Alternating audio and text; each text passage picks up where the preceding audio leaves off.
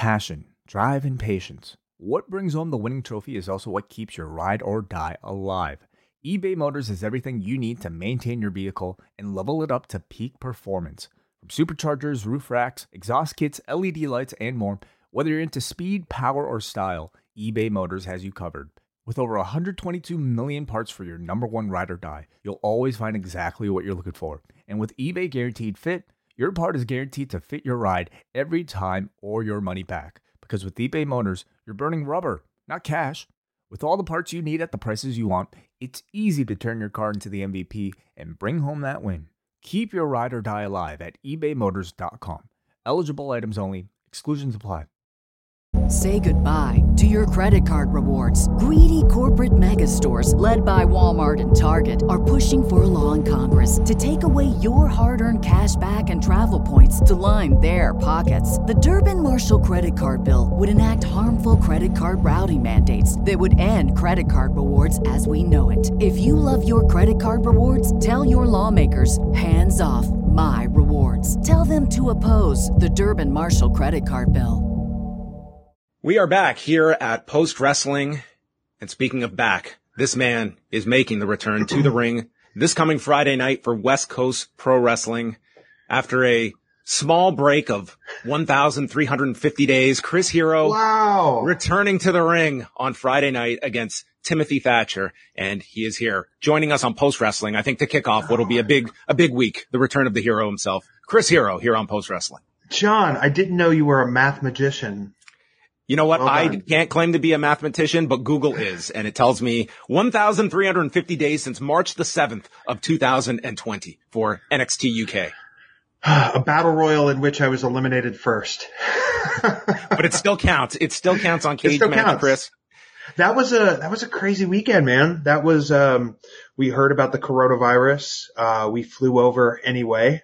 I was nervous. Sure. Everybody else seemed to be okay. People that you would think would know were like, you know, but I was really stressed. And then we, flew home, and then that's when you started seeing the masks pop up. And I was like, oof. Yeah. So crazy time. 3.5 years have passed, and here we are. Did you, like, obviously at the time, no one's predicting what would come with the pandemic, but at what point did you believe like this was going to be such an extended time away from the ring? Was it just a lot of outside of the ring circumstances, or was this almost a conscious effort that you wanted a bit of a break?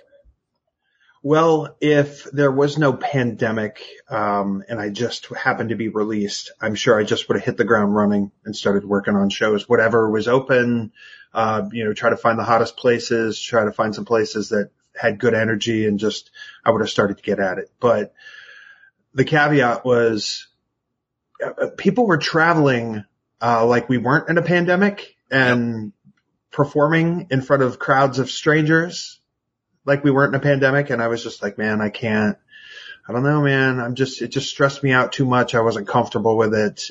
So that was my initial thing. I'm like, well, cause eventually, the moment news got out, I had like a video and I had like a graphic with like the Cassius Ohno boots, like it left in the ring. So like my mindset was, okay, I just can't wait to get back and start doing some stuff. But circumstances. And after it had been a little while and people were starting to come back more, there were crowds at bigger shows. I was like, okay, I want to come back, but where?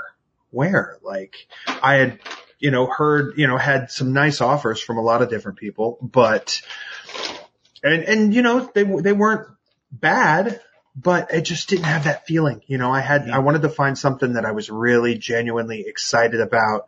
And I just couldn't see myself anywhere really, just the different offers that I had. And some of them were, what's the follow-up going to be? Some of them were, this is too short of notice. But then, it's like, I'm looking for this perfect scenario that just doesn't exist.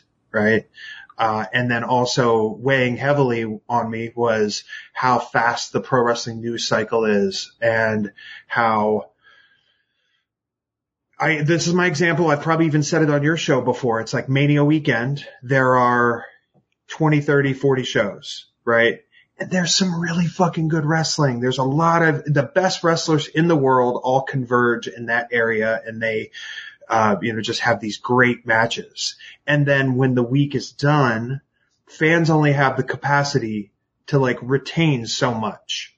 And I just didn't want to come back and then have like, oh, I'm back. And then, all right, cool. Right. So, an example of this was I started working on a podcast with Conrad Thompson. Right. Mm-hmm. And, I really enjoyed it. Conrad was great.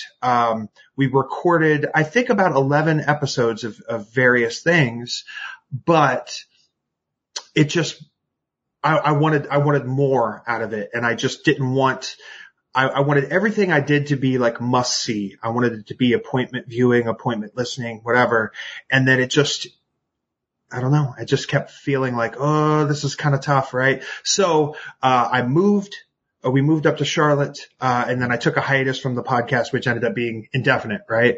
But then I started noticing like people a year and a half, 2 years later, hey, how's the podcast going? I'm like, damn, I only did like 11 episodes. So like, but people see a thing, but unless it's in their immediate peripheral, they just think that it exists and they don't have a reason to seek it out. Right. So I didn't want to come back and be like, putting my all and effort into all these matches and try to build these things just with a limited reach, if that makes sense. I want it to be memorable, and I feel like I didn't have the perfect situation. So I was able to get with West Coast Pro, a place that I really, truly believed in and a place that believed in me. And we were able to create what to me feels like the perfect scenario. And this perfect scenario for you, it will be with Timothy Thatcher this coming Friday, that I think longtime observers might remember that your first meeting in the ring, it was not Timothy Thatcher and Chris Hero, but rather Chris Hyde and Bryce Braxton Collins. Oh, BBC. Wrestling Retribution Project, that if you were not around in 2011, this is like the mysterious promotion that had so much intrigue behind it. Taking existing wrestlers, putting them under new personas. You guys did like what, a couple days of tapings. Yeah, like 4 days or so. And they pretty much never saw the light of day until they were dumped on YouTube unedited years after the fact. But this had so much hype, from Jeff Katz, and you were in the midst of this, and this would have been your first match with Timothy Thatcher. Yeah, first time, I had ever met him. I didn't, he was like a NorCal based wrestler.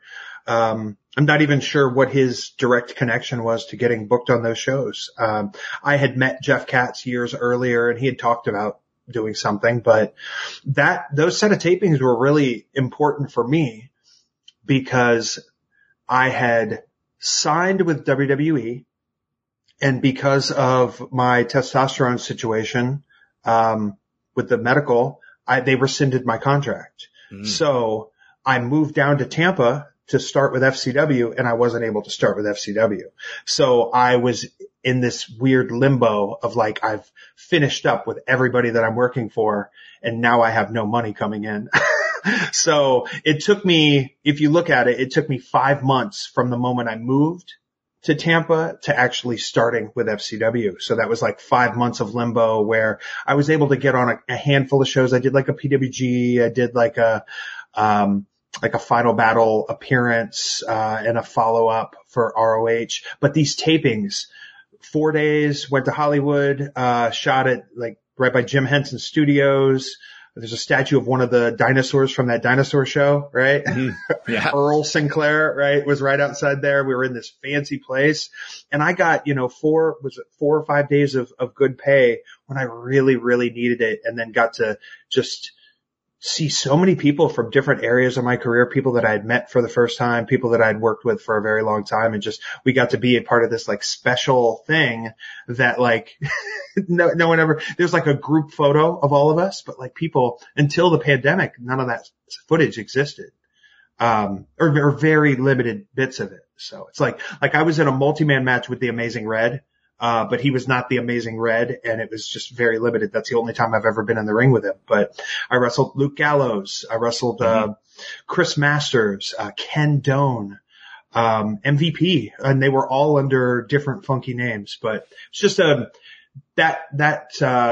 week of tapings really came along when I was really hurting at that point. So I think back fondly to that week in LA. At that point, are you looking at WWE as a completely closed door? Were there caveats that they said, hey, let's revisit this in 12 months? Like what's your sense of things that you're right there knocking at the door? You've moved to Florida. I was told to not even come to the shows. Wow. Right. I was like, damn, I'd like to see people and say hi. And they're like, hey, you probably shouldn't. I was like, oh, cool. And that gets like depressing. You're like, oh my God, I just upped and moved and I was still paying rent on my place in Pennsylvania. I hadn't completely gotten rid of it yet. So it was just a lot. I was basically told, like, paraphrasing, like, hey, it's your issue. Deal with it. Wow. Like, we don't know why you failed the physical. These are the numbers that we got. So I took it upon myself, and not to turn this into a whole story about that, but, man, I went to like doctors and I messaged a ton of people. And it just was really hard. People either didn't know what to do, cause it's this whole TE ratio thing, like your testosterone over your epitestosterone, right? And basically if it's in a certain window, it throws up flags, right? But if it's in that window, like you have to find out what your baseline is first, because I found a doctor, actually an incredible doctor from the World Anti-Doping Agency, this guy, Dr. Don Catlin from UCLA, who did not know me, who responded to my email, pointed me in the right direction. Like Don Catlin is like a powerhouse. Yes.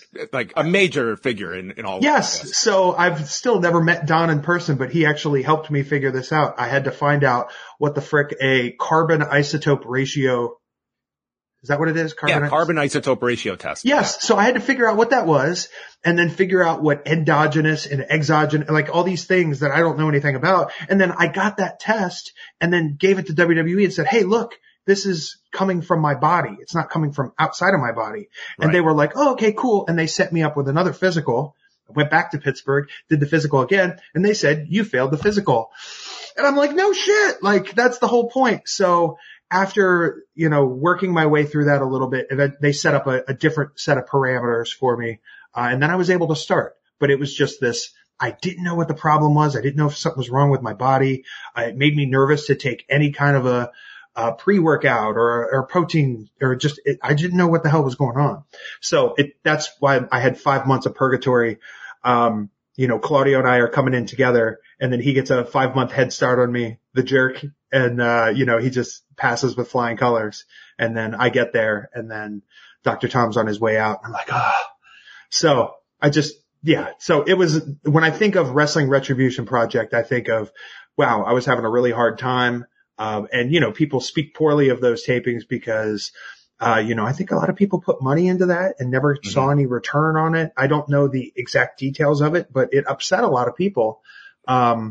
But there was just so much hype around it. Like, Jeff Katz did a great job of selling the concept. You just had a lot and some really interesting names. This is, Kenny Omega, when a lot of wrestling fans are, was he Scott Carpenter?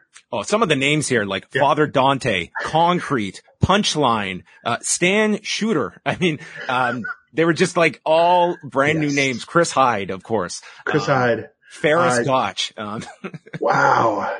Yeah. And man, every now and again, that'll come up in a locker room conversation. We're like, what a weird, crazy time that was. And this was, for the listeners, this was like a precursor to Lucha Underground, because that's what he wanted it to be. He wanted it to be episodic, weekly on Netflix, but it just, it was not. And you can watch the footage back and go, oh, there's something there, but that's not it.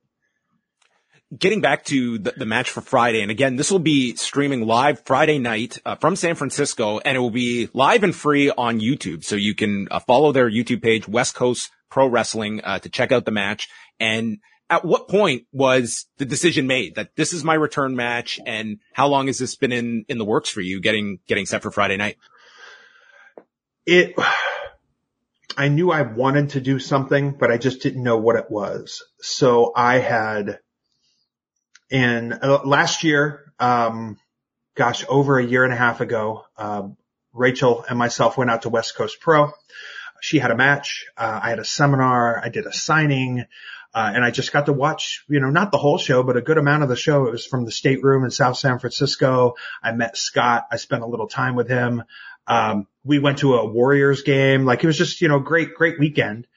And I came away from that feeling like, man, I think I could, you just see, I feel it's like what a hobbyist mechanic, when he sees like an old, like a car that he's like, ooh, I want to fix that up. I want to get a fender for this, and I want to put this engine in there, whatever. That's kind of how I felt with West Coast Pro. And that's not to,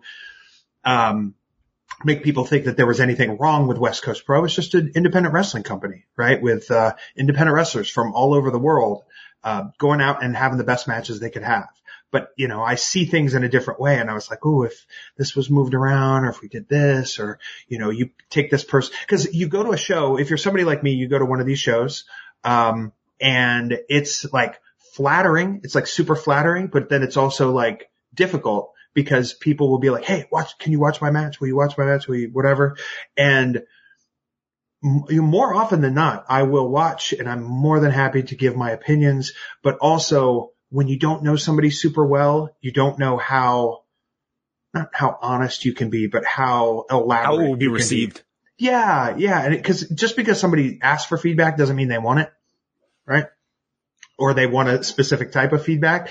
So if I don't have relationships with people, I have to build that relationship. And as time goes on, that's when I start to get in a little bit more, because I want them to know how I think, so that when we're watching a match back, they do something and they're going to look at me and they're going to know what I'm going to say anyway. That doesn't mean they have to do it. It's just, hey, when this situation presents itself, this is what I would do. So try that and see how it works for you. Something very simple that's a funny thing that comes up with me and one of my guys is 99 times out of 100, when a wrestler is climbing to the top rope, you can tell by their urgency or lack thereof if they're going to get cut off or not.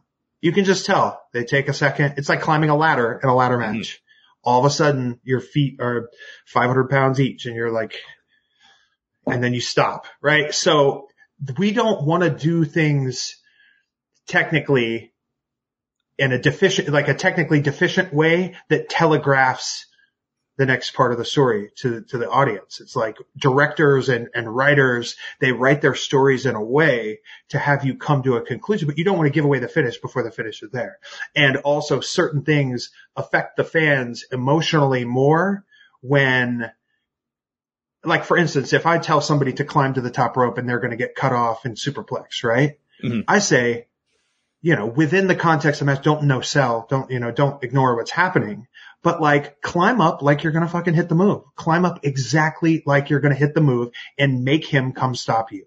Don't slow up so that he can catch up to you, because then there's just this slight moment of cooperation where it's not like the fans aren't going to forgive it. They don't really even care, but it's not going to be as impactful when the thing happens. But you see it. Somebody climbs up, imagine like Shelton Benjamin, he would always do that run up to the top rope, right? Imagine if somebody's taking their time and they see Shelton start to gear up and then he runs to the top rope and jumps. It's going to get a great reaction. But if that person catches, sets him and then darts out there and climbs up to the top rope, no business, and he fucking launches himself up there, the reaction's on a different level. And then you just hook the fans a little bit more, so the next thing you do gets a bigger reaction. So that's a very small moment of a match, but I can go into a 10 or 15 minute thing about it. And I don't always feel comfortable doing that with somebody that I don't know, because I don't want to be too aggressive. I don't want to give unsolicited advice. So it's sometimes at these shows it gets a little tricky. But I just felt really rejuvenated seeing the fans, watching the show, being around Scott. And then fast forward, he approaches me again at the end of last year, and we're like, oh man, let's talk at the beginning of next year about doing something. I want to get in. I want to format the shows. I want to produce the shows. I want to give every match attention before and after. And then from show to show, I want some continuity, not storyline continuity, but continuity with the wrestlers, like tag team wrestlers, like, when you cut somebody off, when you put heat on somebody, when you are feeding a hot tag, whatever, those kind of things. I want to see that development over time, but like, I want them to see it, and I want that light bulb to go off, and it's just, it's really gratifying when you see somebody like figure it out and then they come back from a match. The match doesn't even have to be the best match, but something has to work. That happened the other night at AEW, when I was working with somebody, and it was a dark match. It wasn't even on TV. There was just a thing or two about taking a second and looking this way, doing that. And it just felt really good to see them like, yeah, that was awesome. And I heard the referee and I live for those moments. So I was able to work with Scott. He gave me a lot of freedom.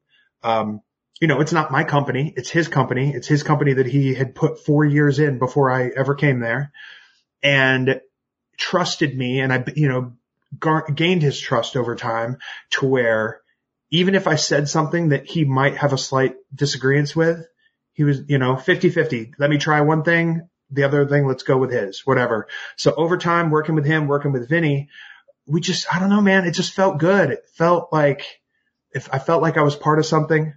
It felt like a home to me, even though I'm only out there, 1 week a month. Being at the school, Scott is just a very generous promoter.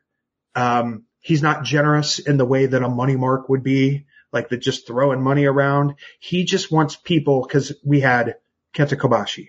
We had Manami Toyota. We've had Chigusa Nagayo and her crew. Ultimo. We just have had many luminaries come over, and he always treats them with great respect. And then it's also not like you're just part of the group. You're there for West Coast weekend, and it's like, man, all right, what is this experience like? We'll go out, we'll have a dinner, we'll hang out, the day of the show, it's very casual. He just really created something awesome there, and I'm very fortunate to feel a part of it. And as far as when it was decided to have the match with Thatcher, I thought it was going to be a possibility. Because this has to get in order, my body, and then this has to be in order. It's just tough. It's tough, right? So he allowed me time to kind of figure that out. And then something presented itself. We looked at some dates. Well, what's the best way to do this? We don't want to just spring it out of nowhere. Let's at least have a show to build. What's a show that we can do it on? And then there we go. And we had kind of talked about a couple different possibilities, and then this just worked out perfectly last show. I made the match between him and JT Thorne. JT is the first graduate of the West Coast Dojo. And as a young wrestler, you don't really know shit until you get in there with somebody that's a real professional. So he got in there with Tim. Tim took some liberties, which brought me out feeling, like I'm responsible for putting him in that situation.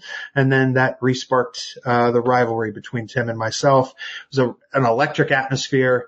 Even watching it back on tape, doesn't quite capture as hot and frenetic as it was. And it just felt right, man. It just felt right. And I can't think of a better opponent, to have a comeback match against, to test myself against. And also, someone that's fun to punch in the face. This post-wrestling podcast is brought to you by NerdWallet's Smart Money Podcast.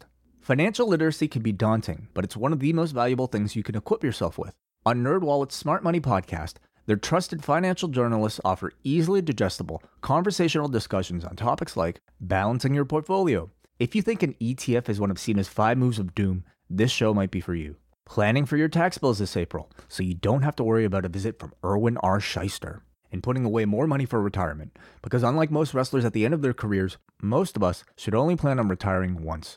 Listen to NerdWallet's Smart Money Podcast on your favorite podcast app. Future you will thank you. BetMGM has an unreal deal for sports fans in Virginia. Turn $5 into $150 instantly when you place your first wager at BetMGM. Simply download the BetMGM app and sign up using code Champion150. Then, place a $5 wager on any sport. You'll receive $150 in bonus bets, regardless of your wager's outcome. And if you think the fun stops there, the King of Sportsbooks has plenty of surprises in store. Check out daily promotions, same-game parlays, live bets, and so much more. Download the app in Virginia today and get $150 in bonus bets instantly from your first wager. Only at BetMGM.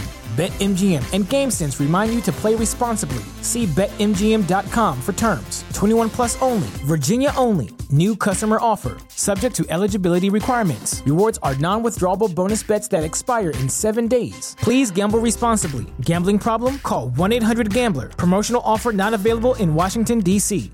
Say goodbye to your credit card rewards. Greedy corporate mega stores, led by Walmart and Target, are pushing for a law in Congress to take away your hard-earned cash back and travel points to line their pockets. The Durbin-Marshall credit card bill would enact harmful credit card routing mandates that would end credit card rewards as we know it. If you love your credit card rewards, tell your lawmakers, hands off my rewards. Tell them to oppose the Durbin-Marshall credit card bill.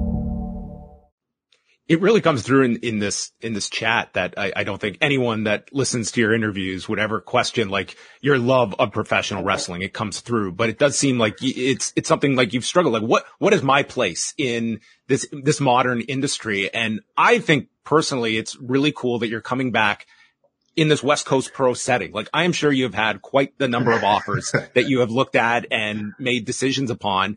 But for me, like yourself, I look at you and Colt as two guys that really did set the tone that WWE is not the be all end all. Like you can leave there. Your career is not over. Like your independent run of 2014, 15, 16, I look as one of the great runs of just putting so many names on the map. You had this fledgling streaming company in Flow Slam that brought a lot of these promotions and matches to people's laptops. And then boom, you go back to WWE and then here you are putting like West Coast Pro that's getting all of this attention now. And it seems like this is like your place that you feel that has, you know, really you've found that perfect match. Yeah. Thank you for that, John. I appreciate that. Another thing I struggled with independent wrestling wise, and I always keep my ear to the street. I always try to see whose names are floating around. I try to watch a little bit of footage and see what's going on. And this is not a knock on any company, right? Because you only do what you can and you only have the resources that you have. That's all you have, right? I think independent wrestling, got a little homogenized with stylistically, but then also talent wise. You had NXT aggressively pursuing young and upcoming talent and established talent. Mm-hmm. And maybe they weren't so young, but just people that were out there doing good. Then this company sprouted out of nowhere and gave jobs to a ton of people, right?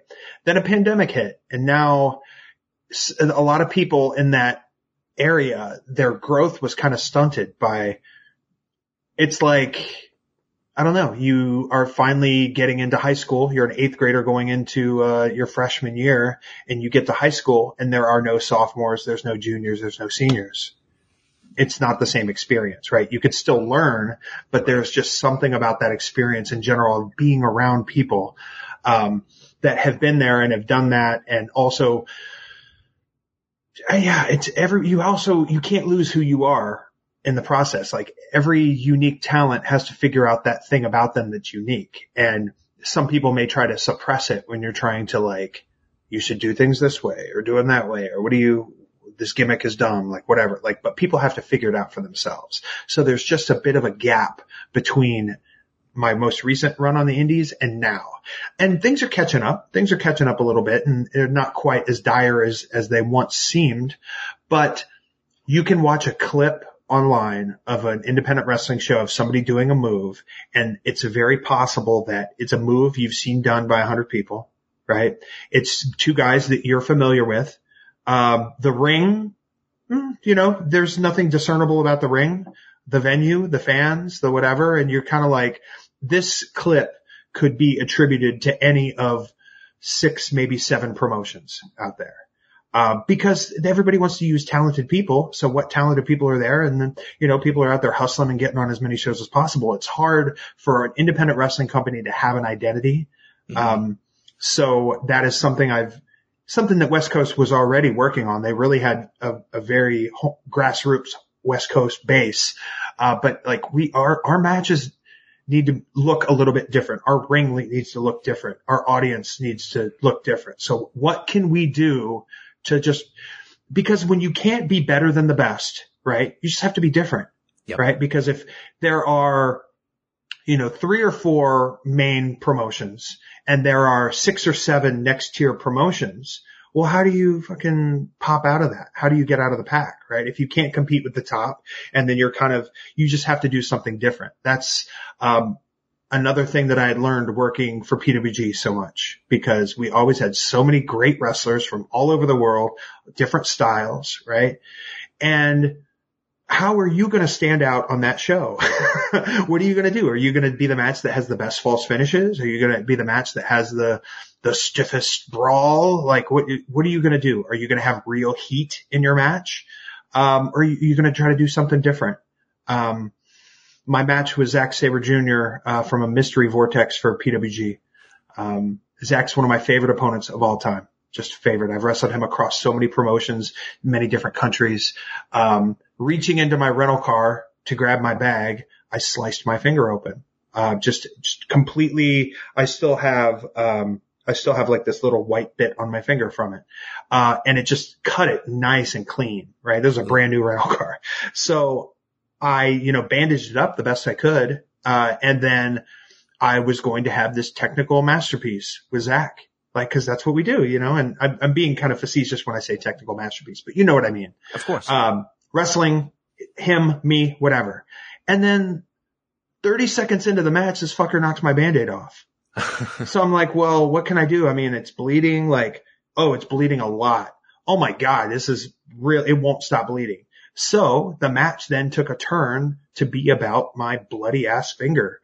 And, Zack is just the perfect opponent for that, because he does his digital manipulation where he takes you and bends you and does stuff. And it just added a different element to my match, that if you put that match just move wise and structure wise and finish wise up against my other matches with Zack, it's not going to, come out as like the best ever. But because of that, it stands out, and people talk to me about that match all the time, where it's like, oh, I remember that match or whatever. And it's like, what's funny is that's not the match that I wanted to have. I wanted to have a different match that night, but sometimes you just got to roll with the punches or roll with the gap bloody fingers.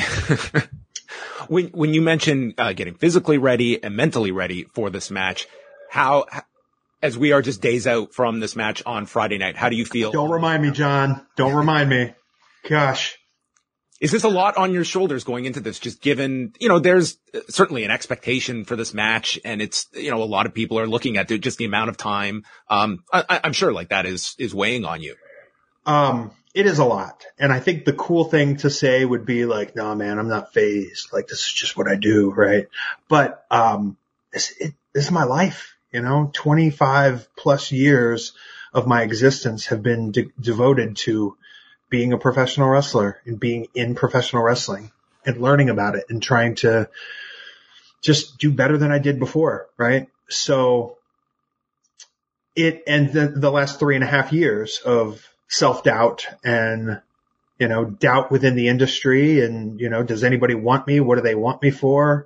Where am I going to go? How am I going to make a living? That kind of stuff. It has weighed very heavily on me. And I've always wanted to come back. There was never a moment where I said, you know what? I think I might be done. I'm just too stubborn for that. And then I've just felt for all of my supporters over the years that just have impressed upon me how much they miss seeing me wrestle and how badly they've rooted for me, or when I went back to NXT, or how hard they pulled for me, or my merch that they bought. Like that really, that's not nothing. You know what I mean? That's people's love and support. And that makes me feel responsible, right? So I'm like, I need to come back, not just for me, but for the people that have supported me. So I'm working on getting myself physically there. It's tough. What can you do in a month's time to prepare for this? You can do something, but the real test will be, when I'm in there with, pro wrestling's groundskeeper Willie, Tim Thatcher. He just is his muscles have muscles. He's just got that gotch strength about him, I And then also just the different things that I'm doing in collaboration with this show. Like by the time this airs, Joseph Montecillo has done a video essay of my series with Thatcher, which I'm very proud of. IQ Wrestler did just an incredible hype video, just highlighting the different matches we've had and the different sequences. It just, I don't know, man. It just, that has helped me through cardio a time or two. The official shirt for the the official t-shirt for the show was designed by Haru Egawa, the legendary Haru, who has, designed Terry Funk shirts for years, but then also he made the Bullet Club shirt. He's done countless shirts for New Japan, for Pro Wrestling Noah, for All Japan. Like he's just the guy. He did all the old ECW shirts, not all of them. Sorry, Taz. He did a lot of the old ECW shirts, the iconic ones. And just to, one, be friends with him, but then also have him be able to collaborate with him professionally. It's really special. I used to do these shows in Pittsburgh and IWC, and, Haru, before I had met him in person, was friends with, Shirley Doe from the Pittsburgh area. And he collaborated with IWC and did show poster shirts of like Dusty Rhodes versus Jerry Lawler. And they had Mick Foley come in for a show, and they did these like cartoon realistic shirts that were just, this is 2003, that I was like, man, those shirts are so cool. They brought in the Triple Threat. So there's all three guys with the Triple Threat on the shirt. It just looks really cool. So now 20 years later, I'm able to get one of these out for West Coast Pro for my return match. So that's special. I'm sitting here talking with you, John Pollock. I recorded an interview with The Ringer. This week I'm going to go and busted open for the first time. So there's a lot going on, opposed to just putting on some tights and locking up in the ring. And then also getting gear. That's another thing too, right? I had to put spandex on the other day for the first time in 3.5 years. And it's, it sucks. Well, I think a lot of people are looking forward to this. I think you have created a section of the wrestling audience that is really looking forward to this on Friday night. We will get all of the information out there, but before we wrap things up, I wanted to play a game with you. So if you are down, Chris, a lot of people I'm sure can see in the background here that are watching the video version, you are quite the book connoisseur, and you have quite a lot of wrestling titles in there. So what I wanted to do was throw a few titles your way. And number one, if you have read the book, and B, a quick one-line review of said book, if it is in your collection. So put me on the spot, John. Let's go. Okay. We're going to start off with one that I recently read, and I know you own this one. This is the Saturday Afternoon War by Tony Earnshaw on, the history of a world of sport. Is, this one, a quick thought?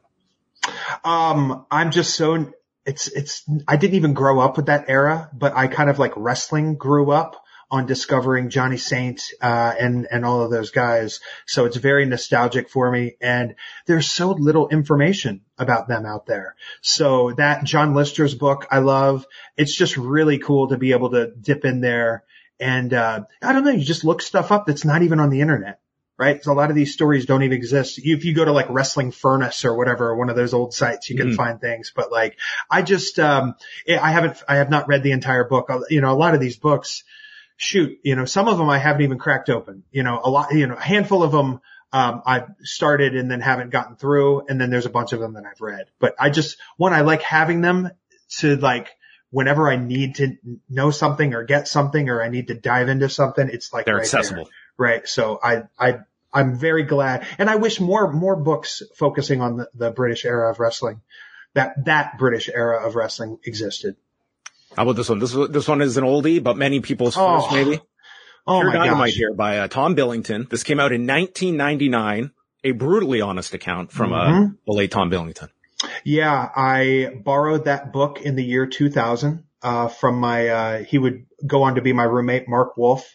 And it's crazy, I'd been wrestling 2 years at that time, but my knowledge of Dynamite Kid was very little. I knew the British Bulldogs, and I knew that people said Dynamite Kid was good, but reading that book, and it's a very cynical take on wrestling. It's very honest too. Yep.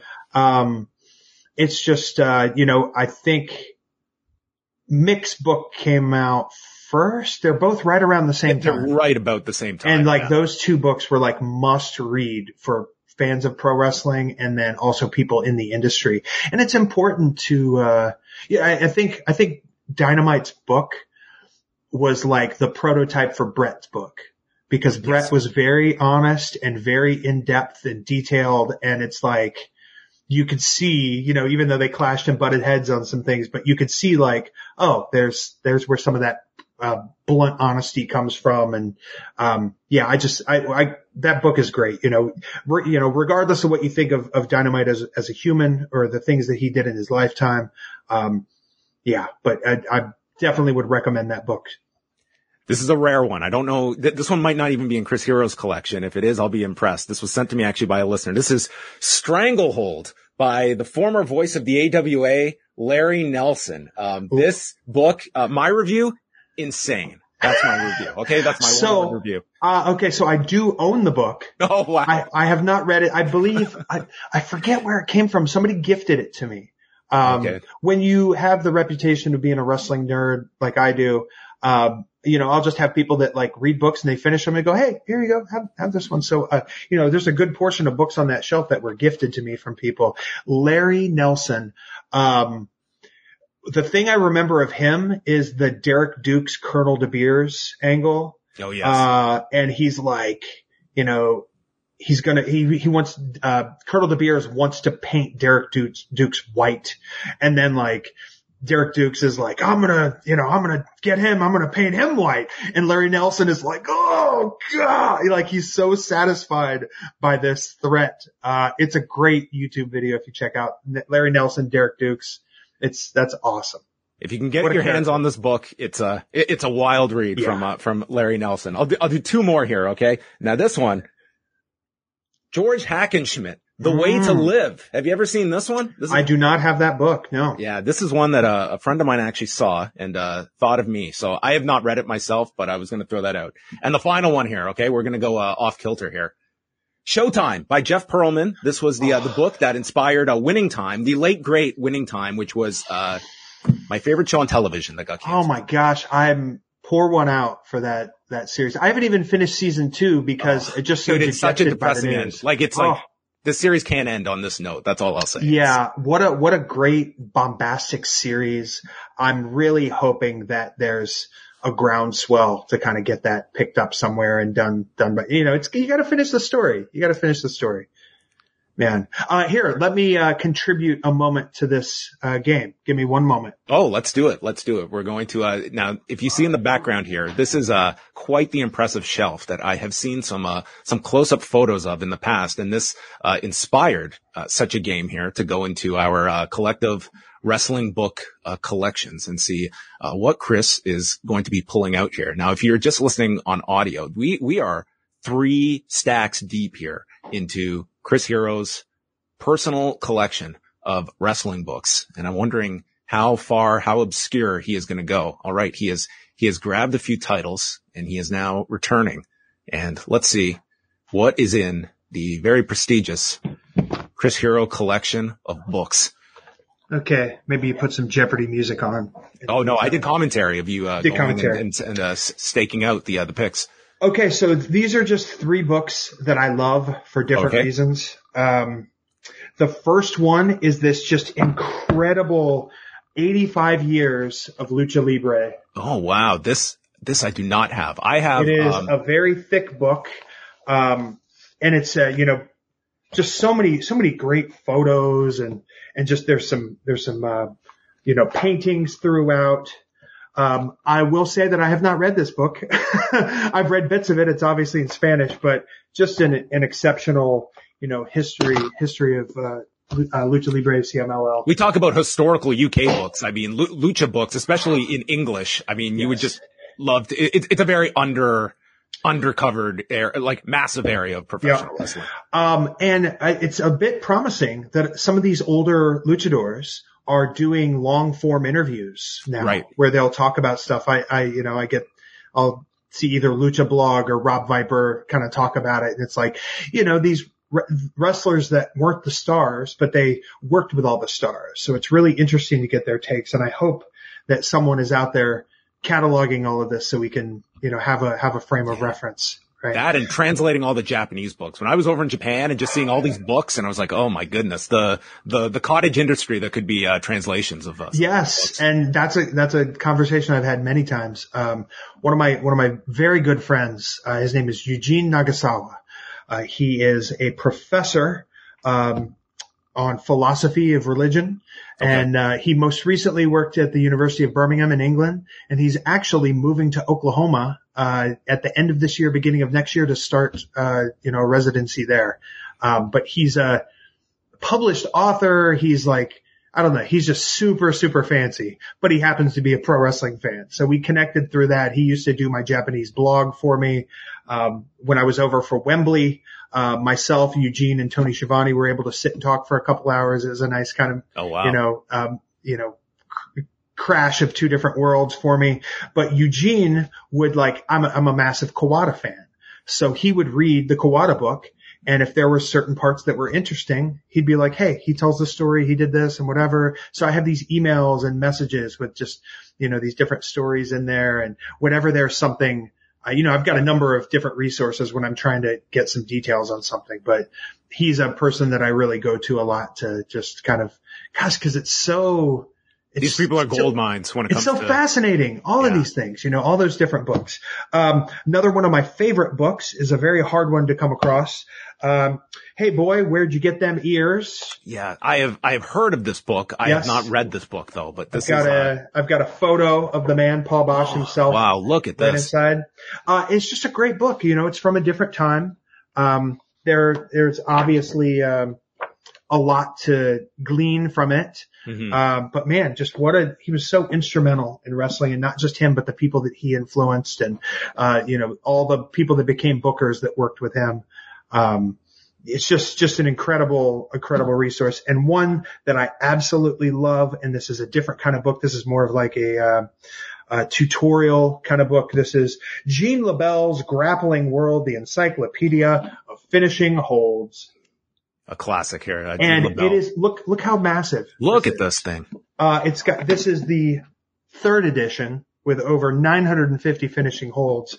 And just Gene, aside from knowing his shit, he's just a funny guy. He's just pokes fun at himself.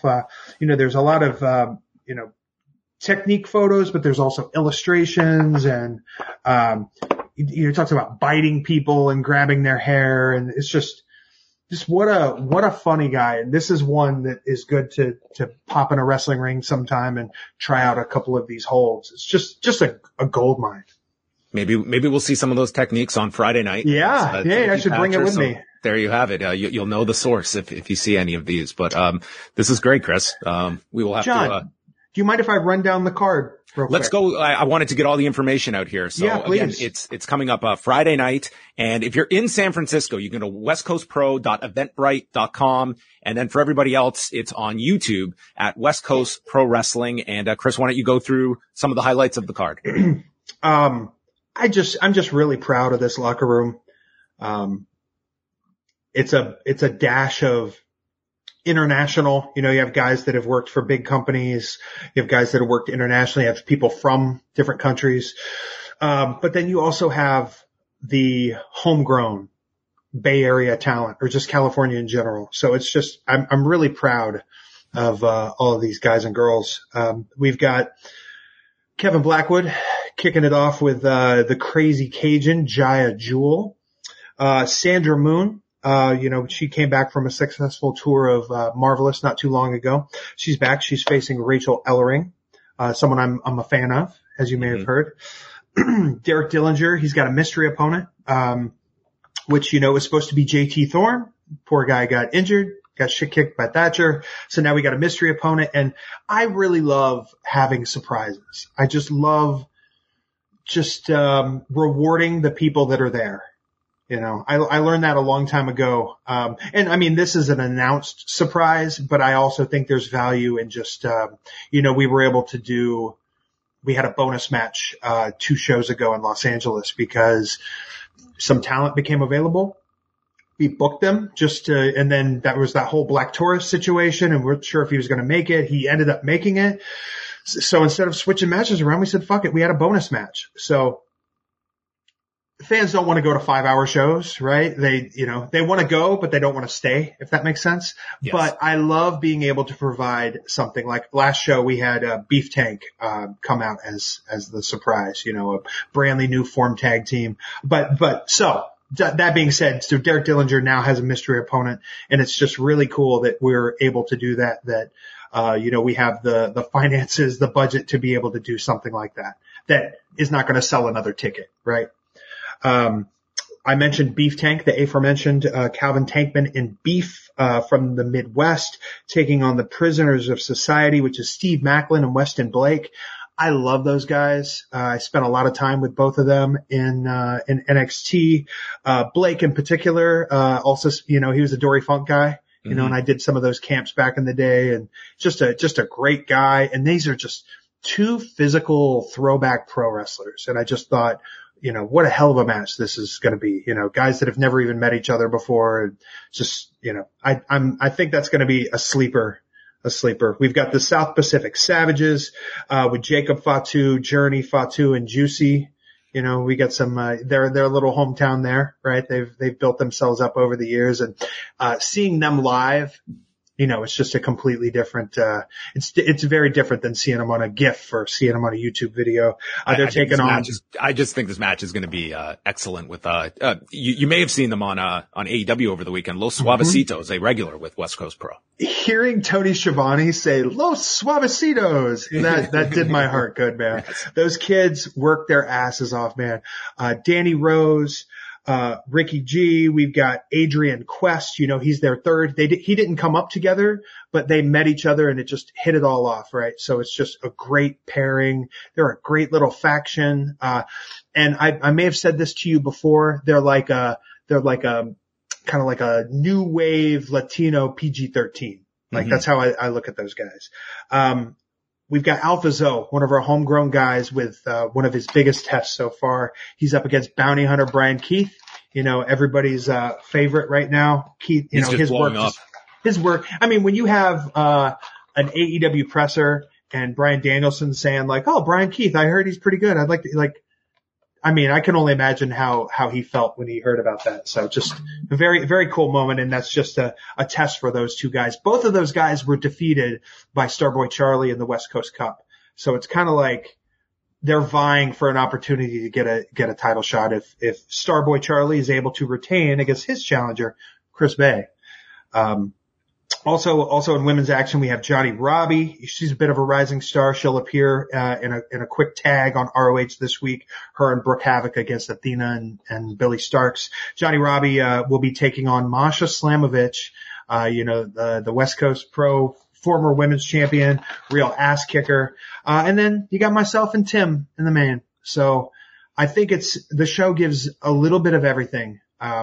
And it pays respect to our locals, but it also shows reverence to people that are coming in from out of town. It's just, I'm really excited for this. I know we've got a bunch of people coming to West Coast Pro shows that have never been before. But we also have all our locals, we've got, people that will be at this show that were in attendance for my actual first match with Tim Thatcher, Mania Weekend 2015, right down the street in San Jose. That was a very special match for me. That was my first time really, really wrestling Thatcher. He wasn't Bryce Braxton Collins. But it's just really cool that, people will be able to, watch us in the ring and they'll have been there 8 years ago.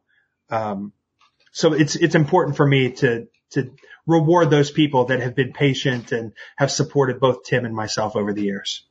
Well, as Chris Hero said, a year ago with the great Andrew Thompson of Post Wrestling, I will say that I am content, but I'm not satisfied. I got plenty more to do, and I think I have something. My body of work speaks for itself, but I think I have something in here that can really change things, and I'm going to keep working toward it. And it all goes towards this Friday. Chris Hero in action against Timothy Thatcher. YouTube, West Coast Pro Wrestling. And Chris, I could chat with you for hours. It's always great to catch up with you. All the best going into Friday night. A lot of people excited for this one, and we will be watching on Friday. And I hope we get to do this again sometime soon. I can't thank you enough, John. I always appreciate our talks. I'd love to do a follow up on this. I also want to chat with Andrew again.